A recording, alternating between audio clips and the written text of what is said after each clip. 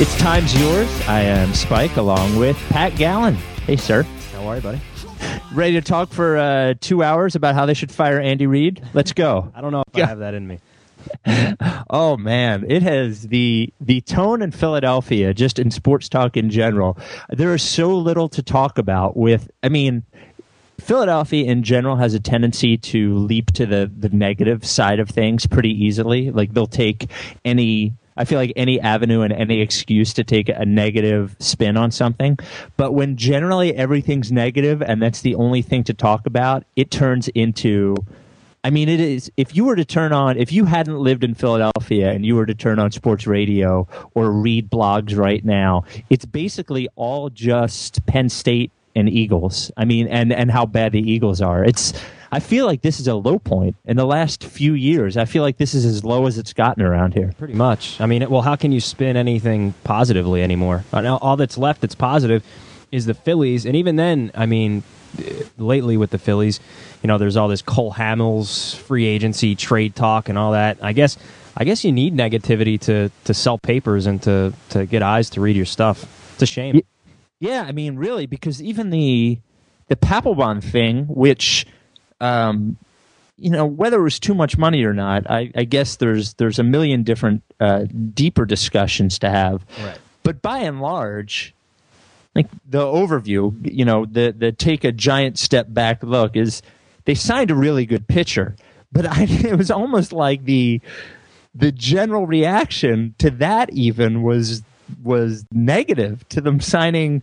Papelbon over the last 10 years, aside from Rivera, has pretty much been, the second best closer in baseball, would you say? Most consistent, I guess? Yeah, pretty much. I think it comes down to, first of all, his personality. People see him as very brash and kind of crazy on the mound, almost like a lunatic when he pitches, which, some people are into that. That's fine.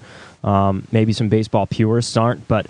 yeah, he's a little bit different when he's out on the mound. And then I guess he comes from the hated Red Sox, which for an American League team, they're pretty hated around here from everything I've read and everything I know of Phillies fans around here.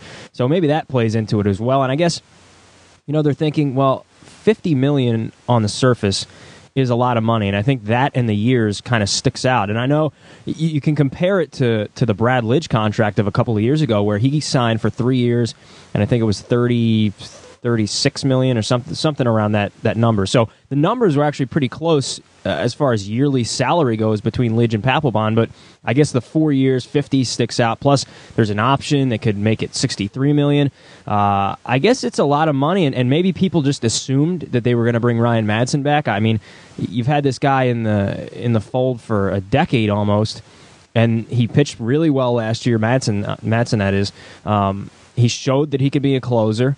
I guess they figured, hey, if his agent Scott Boras wants to play hardball and he wants to try and jack the price up, and they're going to pay $44 million for Madson or $50 million for Papelbon, who has arguably been the best closer besides Rivera. I guess the Phillies thought, hey, let's spend the extra $6 million. Let's put that option on there and go for the best closer. Do I necessarily love the deal? No, I don't love it. I think it's silly to spend that kind of money on a guy that only pitches maybe 60 or 70 innings a year. It's not my money, though. But, yeah, overall, it has been pretty negative. A lot more negative than I thought it would be. Yeah, and a guy like Papelbon, it's funny, and it'll be interesting to see mid-season what people think of him, because a guy like him that's as brash and and showy as a guy like that is the kind of guy that you hate when he's on a different team, but when he's on your team, like I look at Brian Wilson sometimes and how much people around here hate Brian Wilson. Brian Wilson was on the Phillies; he would be the most popular player on the team, but by far you would see as many fake beards in the crowd as you would see anything. I don't know. At this point, I feel like everyone would still hate him here in Philly. Really? You think so? Yeah, maybe. I think his shtick is up. Oh, I don't know, man. Well, I think a guy like Papelbon, as long as he produces, will be. I think guys like that have that extra thing, like almost like Terrell Owens had. Yeah. Terrell Owens, when he was here, was a megastar. He was, I think, inarguably the most popular guy on the team, at least as fans were concerned. It's just. I think we've gotten to the point as Phillies fans where we take everything for granted a little bit, and that the Phillies went out and signed. I just can't get over the fact that the Phillies went out and signed the best closer on the market and overpaid for him, and that's what our complaint is, that they spend too much money on a blue chip free agent. It's like this bizarro Phillies world where everything has changed so much in the last 10 years, where the thing that we're complaining about is that they're overspending on guys. Exactly. It's a really interesting position for fans to be in, I think. Yeah, it is very odd. I mean, if you go back even a couple of years ago, this is something that's been brought up, I guess, in the past couple of days here with all this Cole Hamels talk about, can the Phillies afford to keep him? Would it make sense for them to trade him? You go back just 2 years ago, the Phillies thought that they needed to trade Cliff Lee to keep Roy Halladay. Right. And that was just 2 years ago because they weren't sure if they'd be able to keep both and keep their salaries, and would it make sense to trade Lee and bring younger players back because those young players might need to become starters in the near future. So, that was only a few years ago, and things have changed even rapidly since then. That, as far as Hamels goes, they're going to have to keep him around or people are going to revolt, and can they afford it? Well, you better be able to afford it because you just afforded the highest paid closer in baseball, and you didn't necessarily have to do that, but I look at it as you have to keep a guy like Cole Hamels. So yeah, money is no longer an object, and fans, the negativity I understand from the Eagles' perspective, but I'm not a huge fan of the Papelbon signing, but I'm not going to be overly negative about it either. Yeah, I don't think there's a confusion, I think. A lot of times in any discussion now, there are only shades of gray are missing. It's black or white. Mm-hmm. And I think the problem with the discussion of the Papelbon signing is it leaps right from it was too much money to that he is a positive addition to the baseball team. Yes. Regardless, when you take away money for a second, adding Jonathan Papelbon to the baseball team is not a negative thing. Now, its effect on other decisions may or may not be, but I think too often one point doesn't necessarily mean the other. So for you to say you don't love the Papelbon signing or the contract, well, that makes a lot of sense. Mm-hmm. But I think too often people make that leap from it's too much money to this guy isn't that good. Well, he's very, very good. I think that's the problem in combining all of these discussions into one. I think that the thing most missing from deciding whether the Papelbon deal was a good idea or not is the perspective of the rest of the offseason. Mm-hmm. If it does, in fact, prevent them from addressing other needs or from trading or from keeping Cole Hamels, if that becomes the reason that they are unable to keep Cole Hamels, or if that becomes the reason that they are unable to upgrade, either stay the same at shortstop or upgrade at third base or to upgrade left field, then the money becomes an issue. But if their ceiling is not the 175 that we're all looking at, if their ceiling is $10 million more, and they're still able to add, two $10 to $15 million players, mm-hmm. Well, then to me, the money becomes less of an issue. There's no salary cap, so they can spend whatever they want. The Yankees have been spending money to make up for spending money, for 20 years now. Like that's never stopped them before. So if the Phillies put themselves in position to address all of their needs, then to me, the money becomes less of an ordeal. You know what I mean? The Brad Lidge deal was a bad deal. It was a bad contract. But I don't think it ever prevented them from making any move that they wanted to make in the last 3 years. So if it doesn't prevent them from making other moves, then I'm fine with it, I guess. Yeah, but you've got to look at the whole scope of things, that you have guys like Lee and Halladay making $20 million per season. You gave Ryan Howard, $25 million per year in an extension that you really didn't have to do 2 years before he was due to become a free agent. So all these factors are now playing into it, and I think it's actually a good thing that fans are now paying more attention to the minute details of everything that goes on, because when I was younger, I guess I didn't really pay attention to it. It was just, hey, let's get this guy, let's get that guy. But now that there is so much more money involved and that the Phillies are players every year in big-name free agents, I like the fact that people do sit down and try and figure out the payroll, and people do sit down and think about, well, you signed Papelbon this year. What's it mean for 3 years down the road? I feel like no one really did that in the past. So I give kudos to everyone out there that does that. And I guess, with the invention of blogging and all that and the 24-hour news cycle, it becomes that way nowadays. But, that being said, people should be upset that if you sign Papelbon to that sort of contract, is it going to affect bringing back J-Roll, or is it going to affect Cole Hamels down the road? People have every right to be upset if that's the case.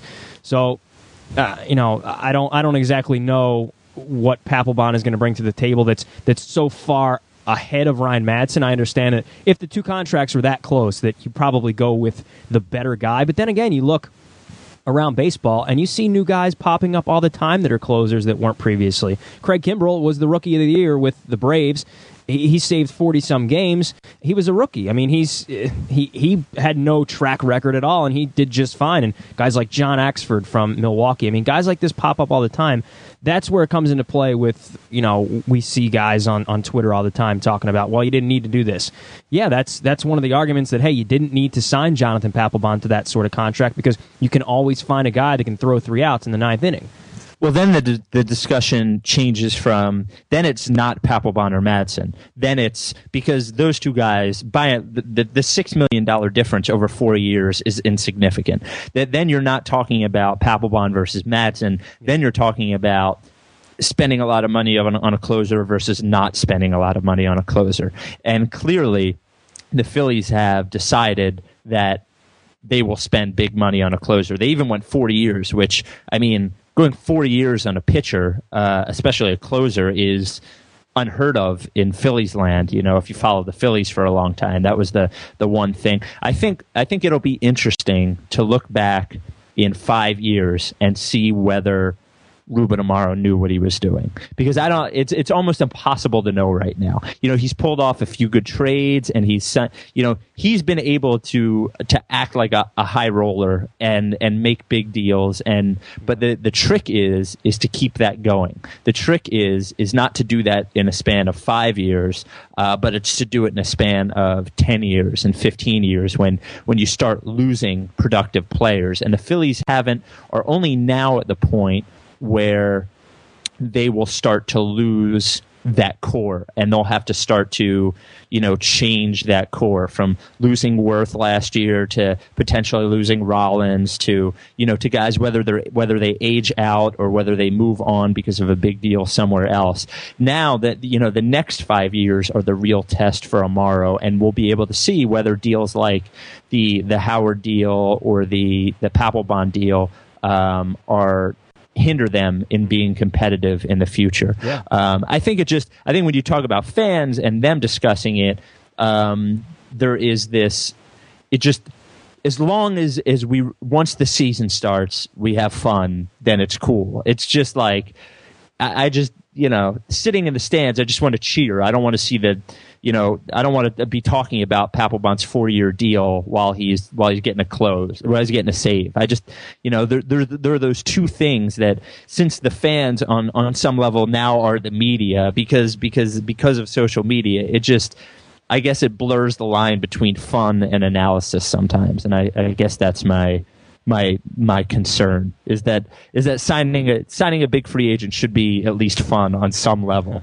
and the Papelbon thing didn't feel like any fun to me. No, you're right. It felt more like business than fun. And you mentioned Amaro, and you made some good points that the next 2 or 3 years are really big for him, and even I guess less than that, maybe a year or two, because it's easy to make big moves like he has in the past few seasons because the payroll skyrocketed. I mean, the payroll for this team was under $100 million when they won in 2008.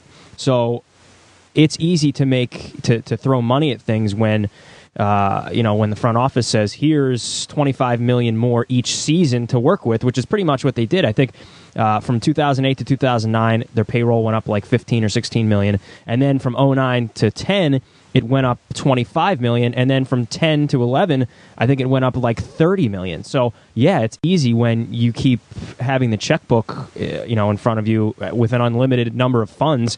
Now it's different, though. Now you're pretty much to the point where, not that you're maxed out, but every year is going to be more of a challenge because you have so many high-priced players already on the team. How do you fit other players in but keep that competitiveness throughout that the fans want and that the fans pay for? So this is really where it starts to get a little bit sticky for Ruben Amaro, and he's going to have to be a real, a big-time GM here if he wants to keep this team competitive for the next couple of years. Yeah, and I think the Hamels thing is hard to get a handle on unless you know what you're getting in return for Cole Hamels. I mean, I don't think a baseball team should ever have anybody that's untouchable on their roster. I don't think it's like football or basketball where if you take away one player, like honestly, if they didn't have Cole Hamels on the team next year, if just for instance, and I'm not saying you make this deal, but just for instance, if you trade Cole Hamels for David Wright, let's just, as a hypothetical, I still think the Phillies can win the division next year. I don't think that's an immediate question. I think So I think you have to just. I don't think, or even if Cole Hamels got hurt and never pitched one inning next year, let's say that, I still think the Phillies win the division. So I don't think there should be anybody that's untouchable. And just because the Phillies are listening to offers on Hamels, that doesn't seem crazy to me. I just think if you make that trade, it's got to be enormous. You just have to get a haul in back for him, and you don't want the reason for that trade to be because you spent so much money in bad places, because you made bad investments. Yeah. You have to go and you can't afford Cole Hamels. I think that's the point of the Hamels thing, to me at least. Yeah, no, I agree. Yeah, if they do that, they better get back the greatest package they've ever gotten. Yeah. So as we started off saying, a lot of the reason for the negativity in Philadelphia right now is the Eagles team right now is as bad as it's been since 05 or 06. I mean, when McNabb got hurt, and this is the TO season when TO blew up. This is probably as bad as it's been. The worst that it's been during the Andy Reid era. It's even gone so far as to say, legitimately, and if my dad's reporting that Andy Reid is probably going to hang it up at the end of the season, like when it gets to the guys that really love Andy Reid, when they start saying it, then it becomes, real. I mean, I think it's now a real thing where at the end of this season, it might not be any more Andy Reid, which is, at one point during the Reid thing, I didn't think he would ever not be here.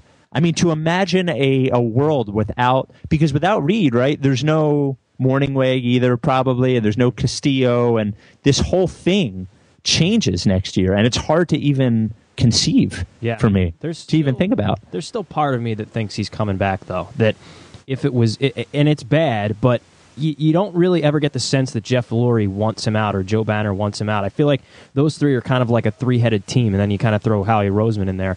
I just feel like he won't want to go out in this fashion. He'll say to Banner and to Lurie, to the brass, that, hey, look, we got all these new guys in, and I'm not making an excuse for him. I'm just saying that this could be what he says, that we bring in all these new guys. We bring in Asamoah and DRC, and we bring Vic in, and he struggled. Give me another shot. I can make this work. I've done it in the past. When things have gone wrong, the next season we've been good. I've kept this team afloat for most of the 13, 14 years I've been here.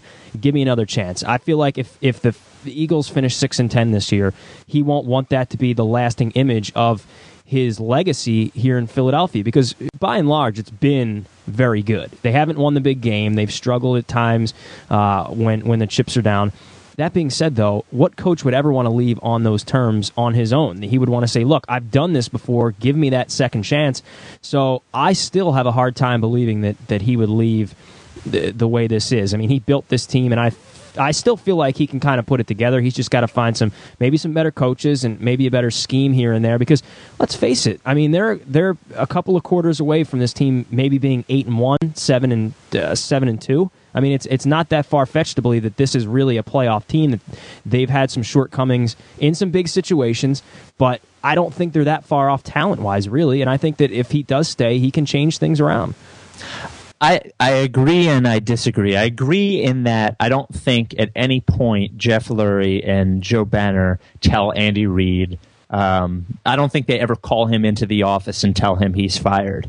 I think where I disagree is I always thought that Andy Reid, the one thing that I don't think anyone gives credit to Reid for, and people by and large give him credit for keeping a team competitive for as long as he has, and say that that's difficult, that with the one criticism being that he hasn't won the Super Bowl. Mm-hmm. I think where he's probably not given enough credit in that I believe that he works really, really, really hard to win. That all he really wants to do at the end of this, regardless of his stubbornness or throwing the ball or all the minutia we talk about, I believe that he really, really, really, really wants to win. And I believe that I always thought that he would leave, that he would give it up when he looks at what he's done and just thinks, I can't. I've done this the wrong way. I can't do this anymore at this place.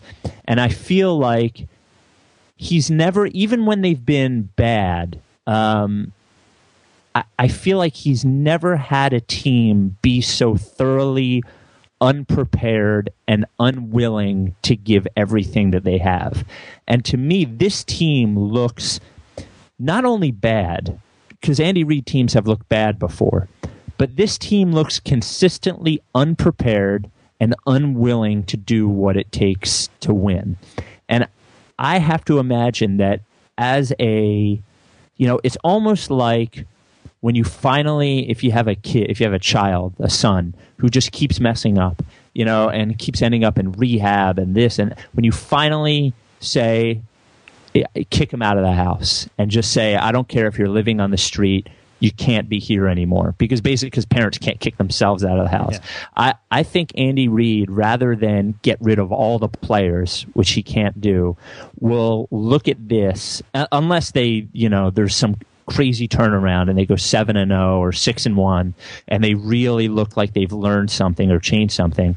I feel like Andy will look at this team and just know that he does not have the effect on the Philadelphia Eagles that he wants to have or that he can have anymore, and he would be better suited doing it somewhere different where he can construct it as he would want to construct it. Because really, this team, though they signed a bunch of high-priced free agents, is not really the kind of team that Andy Reid has even constructed. Mm-hmm. It was never his thing to go out and sign a bunch of those guys. It was maybe the one guy in the offseason, but they went and got a bunch of them. And if you remember the Andy Reid teams all the way up until T.O., no big wide receivers, no big free agents. It was never about that. It was, maybe just Javon Curse one year, or it was T.O. one year. It was not all of this. And this just doesn't look like him to me. And that's why I think, unless they turn it around big time, I just think he's got to look at this and say, I can't do this here anymore. I know what you're saying. And it obviously all comes onto Reid's shoulders. I mean, he's the head coach. He's the guy that puts all these players into position, and he makes a lot of the football decisions as far as bringing guys in. So, yeah, as far as that's concerned, I'm kind of with you. But I just feel like there are one or two plays or one or two changes in each game from being a very different team and us talking about the team differently. I mean, there's been a lot of collapses late in games, but you think back to the Cardinals game. Why is Jaquan Jarrett on Larry Fitzgerald? If the guy they're paying all that money to, Nnamdi Asomugha, is on him, that changes the outcome of that game. And I'm sure you can go down the line with things you can kind of pick out from each of those 5 collapses that would say to you, hey, if you had done this a little bit differently, that this season as a whole might be completely different. So last year the team looked for the most part pretty good. Michael Vick had a resurgence. They make it to the playoffs, and they fall short to the Packers, who won the Super Bowl. Very good team. You come back this year, you basically stack up at the positions where obviously they didn't get a linebacker like everyone believes they needed to, and I do too. I believe they're still lacking there. But you go out and you get the best free agent cornerback on the market. You get a good tackle in Cullen Jenkins. You get an end in Jason Babin that helps Trent Cole on the other side. I mean, all these factors come into play.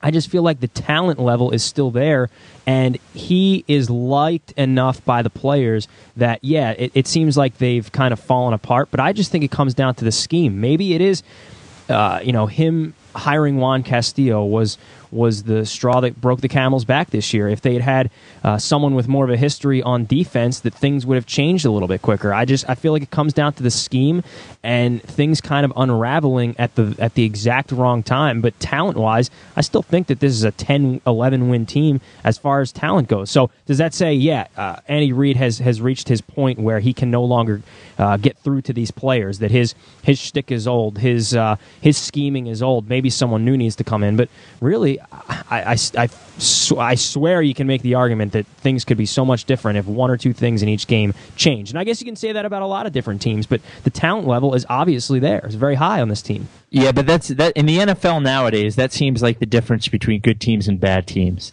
is making those plays at those crucial times. And there's only if there weren't so many stupid or lackluster plays that you can pile on top of the bad luck and the this could have gone this way or this could have gone that way.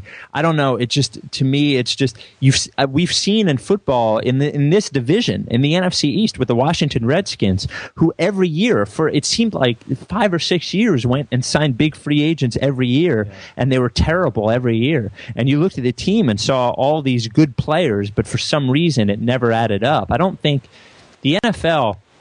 I was talking with Lee on the podcast on Monday.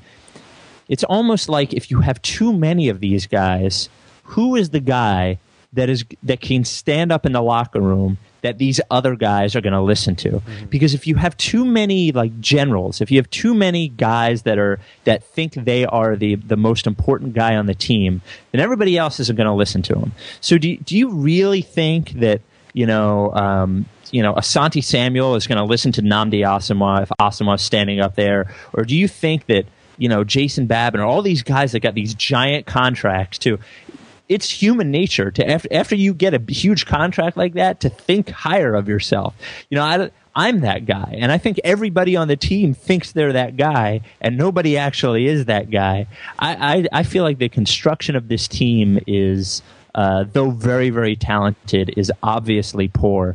And it is even more disconcerting to me to see that even on offense, that they make big plays and get lots of yards. But aside from the Cowboys game, at no time this year have we ever seen the offense be consistent. They've never been where you just look at them and you're like, man, they're a machine. The same way that you look at the Packers offense or the Patriots offense, teams that gain the same number of yards as the Eagles, but just consistently move down the field and score, move down the field and score, move down the field and score. The Eagles aren't like that. And that's even with an offense that, aside from the offensive line, who has played well, is generally exactly the same that it was last year, at your skill positions. There's you have the same quarterback, same receivers, same running backs, all that kind of stuff, and they've even looked poorer this year. It'll be interesting to see. I think the way this season ends up in these last 7 games is not 0-7, and it is not 6-1 or 7-0. I think it's like 3-4 or something meaningless like that. There's some kind of blah ending to the season, and I think it'll be really interesting to see whether he leaves or not. And then, with whoever they bring in, because then the question is, what do you do with this team? Like, what are they? Or do you believe in this team, or do you, just start deconstructing? Do you start cutting guys that you gave those big contracts to? I don't know. It'll be very interesting to see. I'm more interested to see the end of this season rather than how the rest of this pitiful season goes. Yeah, I mean, you mentioned these big guys with the big contracts. I mean, on defense, they've pretty much played fairly well. I mean, Babin's done pretty well. Cullen Jenkins has been, I would say, pretty good in the middle. And I just think it comes down to putting Asamoah in the right position to make plays, and they really haven't done that. I mean, for years, his strong suit was playing man-to-man. And now they have him in a zone coverage, and that's just not his forte. That's not his thing. You should play to the strengths of the players on your defense. And to me, they just haven't done that. If they could just figure that out, I think that things could be a little bit different. That being said, you're right on offense. Things have just been pretty porous throughout. But then, you throw in the D-Jax contract situation, and that comes into play. Vic's been banged up. So, yeah, things haven't gone, the way they have. I just, again, I mean, I'll ask you this. Is the grass always greener on the other side? I mean, if you get rid of Andy Reid, who do you go to? Where do you find this next coach that's going to bring you to the promised land? I mean, for years, Andy Reid has been a great coach. He just hasn't been able to get them over that hump. Who out there, what coach out there can do that for you that can get you to the playoffs every year? Because when you get to the playoffs, it's basically a crapshoot. I mean, Packers beat the Eagles by 5 points last year. That could have easily been a different outcome and changed the scope of the playoffs. I know I'm throwing a lot of ifs, ands, all that out there, but it just the fact of the matter is, as a team, you want to get to the playoffs. That's first and foremost, because we saw that with the St. Louis Cardinals in baseball. You get to the playoffs and anything can happen. Same holds true for football. So there aren't many coaches out there that can get their team to the playoffs in 10 out of 13 seasons. Maybe he is losing that luster as a head coach, but I think he's still got a lot to give. Well, one quick thing that you said, Michael Vick's going to be banged up every year. Yeah. So if you're worried about Michael Vick being banged up, I can't imagine a season in which he's not going to be, at least have nagging injuries all year long, right? I mean, that's just the way he plays. So, as the older he gets, the worse it's going to get. So that's something, if they can't overcome this year, I don't know that they're ever going to be able to overcome. As far as Reid goes, I've always defended him, and I've always said that people are harder on him than they should be and don't appreciate what they've had. And that said, whoever they get may be worse than Andy Reid, but who is it going to be is a much larger question, I think, than is it Bill Cowher or is it John Gruden or is it somebody stupid like that? Because when they hired Andy Reid, we didn't know who Andy Reid was, and we had no idea that this would be the way that it was. So I think at that point, regardless of who it is, I don't know who it is, and that's the big fearful thing. At any time when a Philadelphia team has even traded a superstar, it's always been worse afterwards. Yep. Whether it was Barkley or Iverson or you know what I mean. Like, you get rid of those guys, and all of a sudden, and I feel like it's that way with Reid. You're going to have to go through this time where it's probably not going to be as good as it was. But I think the sign here is that you might not, that run he had of being able to get into the playoffs every year, if you can't even get into the playoffs, then what are you fighting for? With a team this talented, the 49ers are 8-1? Yeah. They're not, they can't be that good. And it's not even that, let's give them credit and say that they're good. They surely have holes on the football field that they're able to cover up. If we can't cover up our linebacker hole, there's something wrong. There's just a general thing that's really, really, really wrong. The Patriots have been able to cover up one of the worst defenses historically in all of NFL, in the history of the NFL. If the Eagles can't cover up their few deficiencies on the field, there's a systemic problem, and I don't even necessarily think that it's the right thing. I just think I'm okay with it, and I think it's the thing that he's going to do. If I had a guess, I would say it's the thing that he's going to do. Yeah, I mean he's got 7 games here to try and turn it around and make people believe otherwise. So I guess we'll see. He's done well in the past when the chips were down.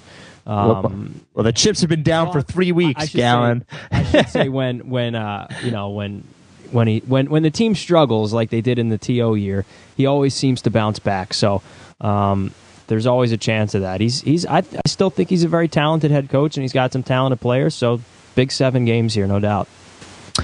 The one thing that we've left off is the when the players turned down in the NBA, when the NBPA turned down the owner's quote unquote final offer on Monday, and they dissolved the union. Actually, I was so angry, and not just at them, just at everybody. Mad at the owners, mad at the players, mad at everybody. I'm not blaming any one side specifically or taking any one side specifically. I decided I was done dealing with it because it was making me more angry than it was interesting. At a certain point, the negotiations were interesting, and what was going on was interesting. Now I think it's just annoying. It's very clear the owners took too hard a line position. It's very clear that the players decided to dissolve the union about 2 months too late. It's also clear that there's dissension amongst the players and amongst the owners. And what's mostly clear is that both sides have done a tremendous disservice to both each other and the fans and the sport as a whole. So I kind of said I emailed the Sixers and I told them I'm a season ticket holder, and they gave you 3 options when all these things started. And the option that I chose was to let the Sixers keep my money. They give me 10% on the money as long as I continue to spend it with the Sixers. Mm-hmm. And I actually emailed them and told them I wanted out of that. And I want my money back as the games are canceled. And that if need be, if I can't do that, I will cancel for the entire season and take my money back and lose my seats. Like, that's how angry I was at all of it. And we had discussed over email the potential of the players doing something that doing something for the fans. Yeah. I put this out on Twitter that you could. It's not. I don't think it'll ever happen, but you could make the case that, hey, these players, now that there is no union, you could put together like an 8 or 10 team league and play like these superstar teams against each other in like a 10 or 12 game season, that all the teams get into the playoffs. You raise money from advertising dollars. You split it between the players get a cut of it and charities get a cut of it. So at least there's no season, but at least you're trying to make right with the fans and with the people of the sport. That, hey, we're going to try and do something here to change the way you perceive us. Now, is this a ridiculous idea? Probably. It's fun to talk about, but it'll probably never happen because there's so many levels to this, that hey, if you what players can be involved, how many players on each team, what about the people that have lost money that don't have jobs now, like arena workers or people in the concessions, that sort of thing. So there's a lot of layers to it, but I thought it would be fun to come up with an idea that, hey, what about like an 8-team league, and you mentioned it in the email, in basketball hotbeds like Chicago, New York, LA, Oklahoma City, where you just have guys like Durant and Westbrook playing with Dwight Howard and Derrick Rose, like these monumental teams. Who wouldn't go out and watch something like that? Yeah, I think 8 is perfect, and you had mentioned like a tournament style playoffs, which would be great. And I even think putting teams in. I had mentioned to you Seattle because they're so bitter about having lost the Sonics, or even a town like even somewhere in Northern California where you have Sacramento, who is about to lose their team, especially if there's no season this year, right, and Golden State, who continues to sell out games even with a bad team. These places that are hungry for it, I think it would be amazing. Now, the hurdles, I mean, even just organizing something and doing it right. If you saw any of the nonsense that happened with the battle for I-95, and that was just putting on one game, the hurdles are, this isn't easy to organize or to, publicize, and it's going to cost money. And that money's got to come from somewhere, whether it's, and the problem with asking for, going to sponsors is these sponsors already have money tied up in NBA games that are not happening, right. Or players that are not playing and shoes that aren't selling. So who knows if it's possible. I think the hurdles are obvious, but I think the thing that it would do that you mentioned is this is now turned into a PR battle. And it's basically about making it look like the other side is the one preventing it from happening. And I think the great thing that it would do for the players is that it would make it look like they're most interested in playing basketball. Mm-hmm. That's what they're interested in doing. And that would put, I think, the onus back on the owners. Now, they had an opportunity to do that. They had an opportunity when they got that final offer to go back to the owners and do it in a press conference and say, we accept this deal in theory as long as you guys agree to these 2 or 3 other stipulations. And then they could have put the pressure back on the owners like the owners did the players. But I think playing basketball is something that is, even from the very beginning, seeing highlights of these games would make people hungry again and make them recognize that the players are something other than spoiled millionaires, which is basically the notion they have of them now. I think it would be a smart thing. I don't think it would ever happen the right way, the effective way. I think what we'll see is these haphazard, you'll see a combination of 2 things, more guys going overseas and these haphazard games that like Lou Williams is putting on in Atlanta right now, or the one that happened in Philly. Yeah. But I think the league would be an awesome thing. It just points to the fact that the NBA had fewer teams and a shorter season. It would be more fun.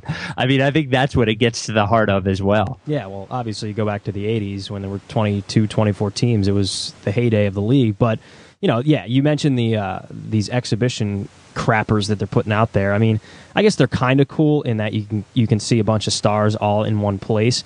But imagine if they were all wearing the same jersey from like Seattle. They played for the so-called Seattle Sonics, and you had 8 players from all different teams. Almost, and you had a draft. Like say ESPN picked this up, and they had a player draft, kind of like what they did with the All-Star game in the NHL, where they picked guys. People would tune into that. People would eat that up. And I know the logistics of it are pretty much impossible at this point. But just thinking of it from the standpoint of, they need to do something to bring the fans back to make them want it. And you said, if you saw highlights of this stuff, it would make people pine for basketball once again. I don't think there's a better way than to do something like this. But it'll happen where we see more of these exhibitions pop up, and some players play, some players don't. I don't know. I thought it would kind of be a cool idea, but obviously it's pretty tough to put together. Dude, the draft would be awesome. How cool would that be? The draft I was almost interested in watching the hockey thing, even though I don't know who 90% of the players are, just because it would, like, if you just put one superstar captain on 8 of these teams. One team has LeBron, one has Wade, one has Kobe, one has Dwight Howard, one has Durant, and then you just go through and have to draft pick like you did in gym class. So cool. It would be amazing, especially if they're all there and you can see their faces as they get picked. It would be great. That would be awesome. But what about the guys that are left off too? How pissed would they be? That would be hilarious too, but that'd be great. That'd be great, dude. It would be YouTube gold. You see Jamal Crawford just sitting there by himself in the seats, like, why haven't I been picked? That would be awesome. I'd love it. I'd watch that. Yeah, hell yeah. But we're not going to get any of it. All we'll get is more. I'm over them. I'm over all of them. It's a disgrace. I was talking to I did an interview with Chuck Klosterman yesterday, and we were talking about the NBA, and he said the obvious phenomenal miscalculation that they've all made, and you can see it in all of their faces, is that they have no idea how. And this isn't to say that the NBA doesn't have fans and wasn't popular last year, and was. It was one of the most popular years ever, and I'm certainly a big fan. But the NBA players and the owners have severely miscalculated how much people will actually miss basketball. Yeah. And I think it's any sport that has this many games, any sport besides football. Football is a ritual, but no other sport is a ritual like football is. And, you know, like when teams are playing weekday games at 7 o'clock at night, you know, you can find something else to do at 7 o'clock at night on a random Tuesday. And they've made a significant miscalculation in how much people are going to miss this sport. Yeah. Well, I know that, you know, you're obviously a huge basketball fan. I obviously grew up on the game, but I could tell how pissed off you were by the email that we sent back and forth where it says, where we talked about like the rundown of the podcast, and under NBA it says F everyone. Yeah. The F word is spelled out, but that basically just sums it up for you. Yeah. Well, if I can be ready to cast it off, anybody can. And I'll tell you what, like, I'll miss watching games and I'll miss basketball in general, but mostly what I'll just miss is something to, you know, talk about. I mean, it was an interesting point of discussion every day for me. As far as that time, you know, even me, who went to almost every home game last year, I can find something else to do with that time and that money. That's not my problem. It's just that there's less to talk about. That's what bothers me. Yeah, I hear you. Well, that'll wrap it up for us. You can find Pat on Twitter, Pat Gallen _PN on Twitter, on Phillies Nation, on 97.3 ESPN in South Jersey. Anywhere else?